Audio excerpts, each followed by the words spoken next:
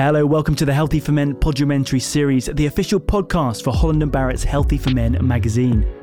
In this episode, we speak with British racing car driver Philip Hanson. Philip currently competes in the FIA World Endurance Championship and the European Endurance Championships with United Autosports.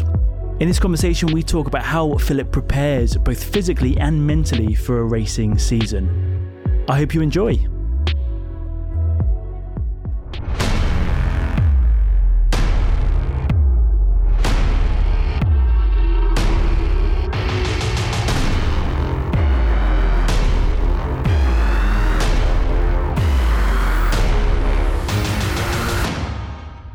Today we're joined with racing car driver Phil Hanson. Phil, how are you?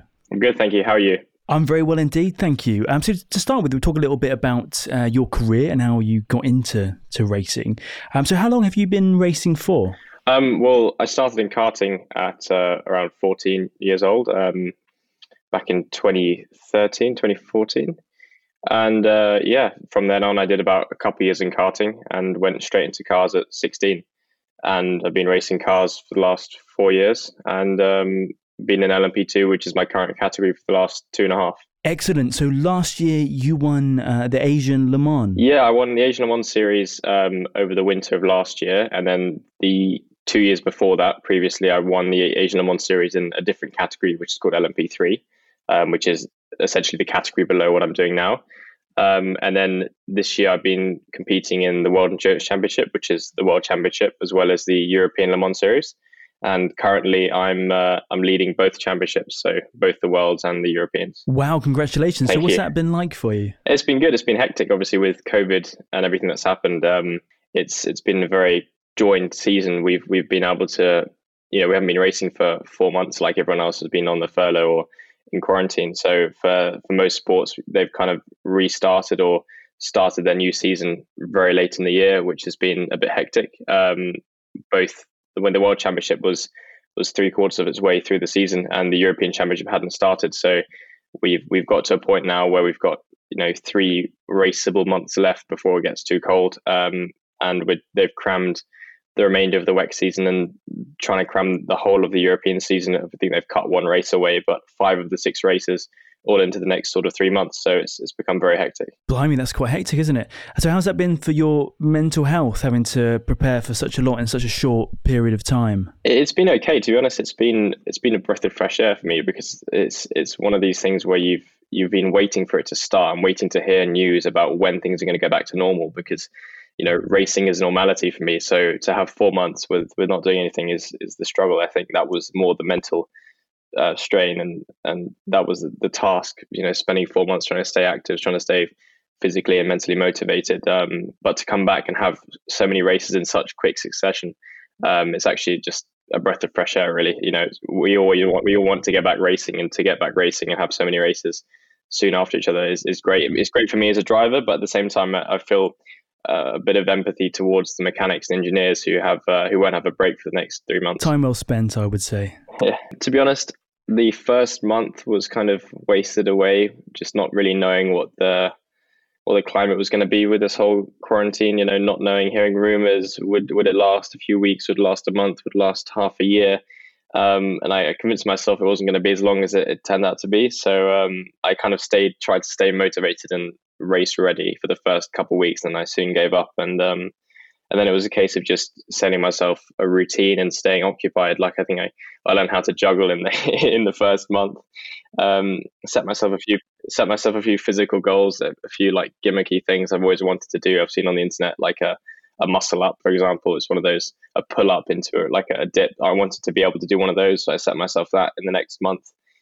Just a lot of things that I wouldn't normally do in training. Stuff. The more muscle ups you can do doesn't make you a faster racing driver. So it was something that was just one of these things. Like a bucket list thing that I'd wanted to be able to do. I think I can get about between. Depends on how ready I'm going, because obviously I don't train to do a muscle up. I train to be a fitter and more athletic racing driver. So unfortunately, muscle ups don't really line up as part of that category. So I think I could do probably about 8 to 10, which is which is better than it first went. But yeah, that's about 7 more than me. So well done. It was time well spent, I would say. Yeah, exactly. I sound like I was just playing around, but I did set myself a routine. As soon as I was setting an alarm, waking up, doing similar things every day, the time flew by pretty quick. I think like for everyone, I think if you got asked what would you do with 4 months of free time, and you compare that to what you actually spent 4 months of free time doing, I think it's quite a difference. Yeah, absolutely. No, you're completely right. So what is it about racing that you love so much, and what you'd missed during that time? To be honest, I think we've recently had this discussion with my teammate of why racing is such a hook and pull on people in the industry. And I think it's because we spend so much time losing that when you win, it's all the more sweet. In motorsport, it's a very different sort of sport. You when you win, when things come together, it's not as regular as you might see in Formula One with Lewis Hamilton winning, quite dominantly in the last 6 years. In other sports, it's in other series and categories in motorsport, it's a case of very rare that you get a winning streak. So it's quite often that you're faced with defeat and failure, and it's that drives you on to get the victory. And I said this to my teammates, it's amazing how you feel like you're on top of the world when you win a race, because we just won in Spa last weekend in the World Championship, and the feeling maybe lasted 24 hours, and then it's back to how we can improve for the next race. I'm saying the winning feeling lasts for 24 hours, but the feeling of losing, or when you come second or third, or if you had an issue in the race or you make a mistake, that lasts from the moment you finish the race all the way through to you starting the next race, which could be 2 weeks after. And because it's such a big gap between races, it really does hang on your mind. And for example, Le Mans, which happens once a year and is such a lottery for many things can go wrong, that's a big one, because you spend a year waiting for it to come back around, and you hope that you can perform to the best of your ability. Everyone else pulls their own weight, and you don't have any issues, because so much can go wrong in that one race, for example. Yeah, but winning that time for that very short period where you can celebrate, does that make it all worth it? It does, yeah. And I think the drive to set yourself goals for the upcoming events and the championships that you're entered in, it's a pretty strong drive. It's like anything. I think if you ask any sportsman what makes that sport so great, I think it's just the competition. I think it's the fact that you're competing to win. And when you feel that you have the capability of being able to perform at a top level, I think it's the competition itself is just in itself, what motivates you. Absolutely, yeah. And I suppose it's quite reassuring for a lot of people to know that someone like yourself, who's a great sportsman, and they're constantly, because of the type of sport that you're in, you're very rarely at that point where you're winning. To know that still drives you on, even though that it's so sort of few and far between. That should be inspirational for anyone. A lot of us feel like we're failing and things, and but just to keep going and know that time is going to come where you're going to be able to enjoy those 24 hours, and it's all going to be worth it. It must sort of train you in other areas of your life to persevere. Yeah, it does. But at the same time, hearing you say that kind of makes me cringe a little bit, because I think of all the different platforms where you hear the sort of typical, you learn more from your failures and your successes and everything. And hearing that, naturally, I kind of cringe at the idea of, you need to fail to be successful. But unfortunately, the reason everyone's saying it is because it is the truth. And it is what the growth that you make in failure in times of. Well, you'd be assured that when you said it, it wasn't cliched, but when I said it saunded pretty cliched. So don't worry. Yours is safe. Your philosophy is safe. So talking about the sort of mental side of things as well, how do you get your mind ready for a racing season? How do you prepare for that focus, or does it just come when you sit in the driving seat?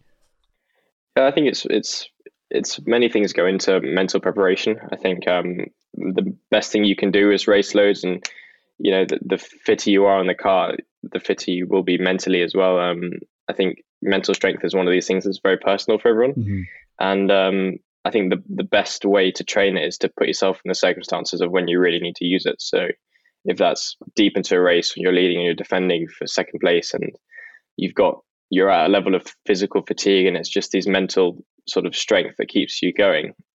Those are circumstances that don't happen very often. Those are the times where you really grow mentally. Apart from that, just physical exertion, getting to a point of physical failure and allowing your mind to take over in the gym is another good tool I have in the pocket to be able to push my mental strength. But it's very individual. For me, I think of the most pain I've been in physically, and I think of how I was able to endure that. And I always it's one of these things where I compare it to a past experience in the gym, for example, the worst pain I've ever experienced, and how mentally I could continue to push myself. And I always convince myself, because it was in the past, it was always more painful than what it is now. So I think, no matter what I encounter, it can't be as painful as that one set of intervals I did in the gym 2 years ago or whatever. Yeah. So for me, it's comforting knowing I've probably been through such similar pain, and mentally I've got through it. Wow. Yeah, that's a really powerful philosophy, I think. Again, it works for me, but it might not work for someone else. I think of this one awful sort of 45-minute interval set where I was completely destroyed, and I continued going for 10 minutes. And that's something personal for me, because I can remember maybe I didn't, I was obviously showing I was completely finished, but inside I felt even more torn than what I probably looked. But you got through it, and you came out the other end, and you're pleased that you did it. So I suppose going to that place again, it totally makes sense. I'm going to try exactly. that next time I'm in the gym. Definitely. I don't recommend it. But if it works for you, then give it a go. Whatever works. So do you ever struggle to maintain your focus when you're driving, if you feel like you're perhaps not doing as well as you could be doing, or if something's happened on the road behind you or in front of you? Is there something that you can do to just zone in on your performance? Yeah, your mind does drift away a little bit. It's more common in endurance racing than it is in sprint racing. So a Formula One race may last up to 2 hours, an hour and 45 minutes, and endurance races up to 24 hours. So when you're getting in the car 3 or 4 or 5 times during the race, each for a minimum of 2 hours and a maximum of 4, it's very easy for your mind to drift off. And especially as your physical fatigue sets in, for example, at Le Mans, in the morning hours after the race is typically the window of where everything goes wrong. Other drivers crash, cars DNF with issues. And that's the sort of point at which your physical fatigue sets in and your mental strength has to take over. You have to sort of always bring yourself in the moment to stay focused. And you see that every year with how all the accidents tend to happen in this sort of golden hour window, which is just after the morning break. You've managed to race through the night, and then the fatigue sets in. And I think that is a lot of it is just keeping focus, and it's much more difficult to keep focus, obviously, when you're physically done. So it's one of these things where the top athletes, the top level sportsmen, will be able to sort of stay focused under pressure and stay focused when they're really struggling physically and mentally. Yeah. Do you have a preferred drink or meal before a race that might help you? Do you have a coffee or energy drinks or anything? To be honest, I normally go for chicken spinach pasta. I think I've said that probably about a dozen times last weekend when I've asked the team hospitality cooks about they always prepare lovely meals, and I'm always walking into the kitchen saying chicken spinach pasta, and I see that I never see shock on their face when they hear me say that. So I feel a bit sorry for them how many times they've had to pull that out the kitchen. But yeah, that's for me. You're doing great on it, so keep them with the chicken. Yeah, exactly. I'm probably not going to change it until my body can't absorb any more chicken spinach or pasta. You have to reduce the carbs as you get a little bit older, trust me. But yeah, exactly. And then typically in the race, it's a case of replenishing your carbs and electrolytes. Electrolyte tablets and water are great, and glycogen gels. Those science and sports little, I don't know what you call them, little little packs of exactly. So it's really easy to absorb, and they go straight into your bloodstream very quick. Fantastic. I survive on those during the race if I know I have to get back in the car soon. But it's difficult because you need to just kind of, at some points, you need to just do what your body's telling you and eat what you want. And just try and eat to fuel yourself, as opposed to maybe shoving 10 donuts down your stomach, down your throat. But do you do that once you've won a race? Are you on? Once I've won a race, yeah. Or, comfort food's always a good one after a bad race. For example, Silverstone last year, we had 2 DNFs. I remember I had a big ice cream after that one to comfort my emotions. I can imagine, yeah. So with the physical side of training, I think you might not presume that there is quite a heavy training regime for racing drivers at sort of your level to get your body in the right condition, get your mind in the right condition. Also, there's a lot of endurance with driving the car as well. I know this only because I went to the McLaren's factory and did a little training session with one of their PTs there, and it just destroyed me because it's muscles that people like myself who don't professionally drive, we just don't use those muscles for that kind of endurance. So holding a plate and sitting on the ball, that kind of thing, it really takes it out of you if you're not used to it. So how do you find the training? Do you enjoy it? Yeah, I do. I like the fulfillment of training. I've always enjoyed it, and again, it's because it's such a strange physical sort of fatigue and exertion in a race car with G-forces and being able to sort of hold your body still, and rate of movement being very crucial, obviously, because if you're kind of falling around in the car, you're going to turn the wheel more, and you've got to be able to hold yourself up. And even with the support of the seatbelts, there's a lot of core stability strength that you're needed in the car, as well as the neck. Obviously, neck is probably one of the most undertrained muscle parts in your body when it comes to most sports, but in racing, it's crucial because of all the G-force and your head being, your body's strapped in with your seatbelts and your harnesses and everything, but with your neck, it's completely free to move. Otherwise, you wouldn't be able to see the corners. Slightly held by a hands device, which is there for in the event of an accident, so you don't hyperextend your neck. But your neck is one of these things where it's very particular to racing. It's not something that you'd typically see in a marathon runner or a footballer, because they simply don't need that muscle group to be conditioned. It's very vulnerable as well, isn't it? So I suppose you need that. Yeah, it is vulnerable, support. And it's a very tricky muscle group to train. There's a lot of different philosophies on how you train yourself. A lot of people try and replicate the car in the gym. For me, I follow a different approach. I try and condition my body as best I can in the gym, and then let the car do the rest of it. I try and focus on conditioning my muscles and getting the most activation and the most endurance sort of resistance I can get in the gym by doing the most compound, like typically the most, I guess, basic stuff that you wouldn't think a race driver would do, typical compound movements. And then for the neck, I allow the car to do that. I do a little bit of neck training, obviously, because I have to, but I wouldn't say I'm trying to replicate the car in the gym. I'm more trying to make sure my body's condition, strength and conditioning is up to scratch, cardio, endurance is up to scratch in all the little areas. And then I hope that sets a foundation for me for when I get in the car. And so far it's worked great. Fantastic. That's great to hear. So I suppose whatever muscle you want to grow, doing those compound moves is probably going to be the best thing to do, isn't it? Because you want your whole body to grow to support that muscle, and that muscle will in turn. Yeah, exactly. And there's it's an interesting thing because it's essentially resistance training, but an endurance aspect, because as you corner, you have G-forces pushing your body in the opposite direction of the way the car's going.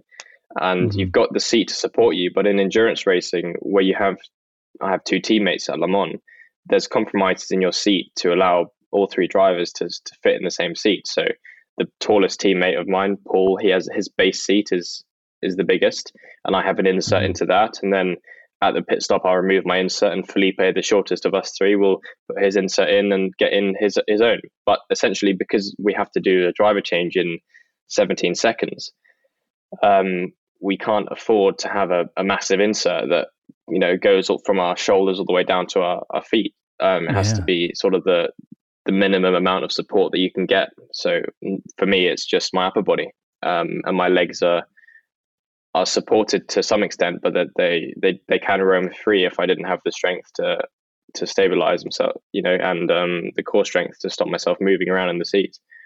So it's a kind of trade-off between having the support to support you throughout a 24-hour race, especially the high G corners, but also not being able to lose that much time in the pit stop because of having to, trying to pull out this massive seat through a tiny door.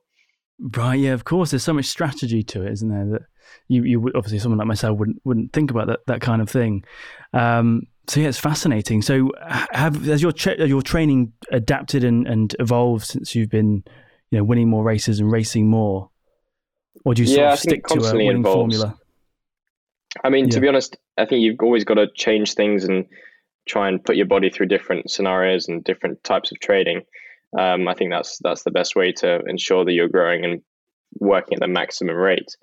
But at the same time, sometimes I come back from a race and I'm saying, we've worked hard at this area of my physical, journey, but there's an aspect that we haven't really looked at. Like recently, it was sort of my mid-thoracic.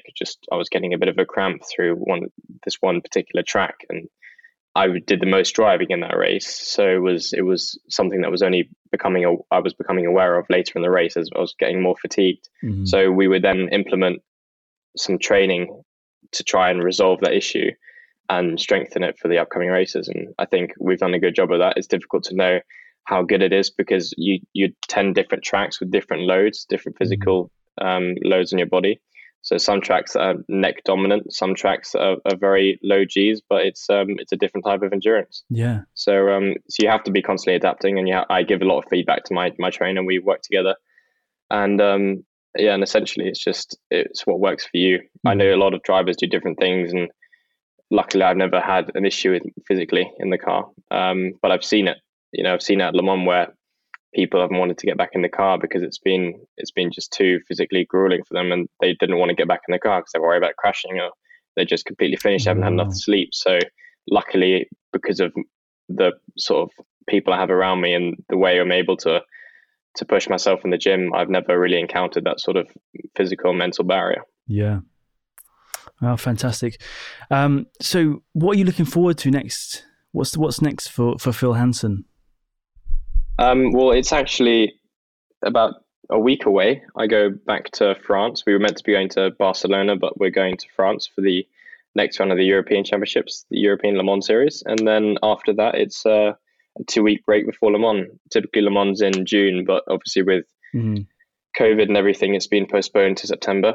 But it's going to go ahead, and it's going to be a big one for us because Le Mans counts as one of the rounds in the World Championships. So for us, it's a big point scoring event, and we need to be able to finish the race in a top position to be able to secure the championship. So it's a trade-off between wanting to push like crazy and win Le Mans because it's such a big standalone event. Yeah. But at the same time, we can't afford to make any mistakes because it could jeopardize our World Championship efforts. Absolutely. Yeah. Are you relieved that it's going ahead? Was there a point where I am. Perhaps it's not going to happen this year? Yeah, a lot of races I've thought that. But to be honest, to give credit to the organisers, they've done a good job of sort of implementing these different regulations and ensuring that people that test positive follow certain procedures so they allow the rest of us to race and for the show to go on. Fantastic. Yeah. Great to hear. Well, I'm wishing you all the best, Philip. It's been amazing speaking to you. I'm sure all of our listeners have been really enlightened about the training and the mental sort of fortitude behind racing drivers like yourself. It is fascinating, and we look forward to seeing how you do in the coming weeks. So all the best. Thanks ever so much for talking to us. Yeah, great. Thanks a lot, Tom. Cheers.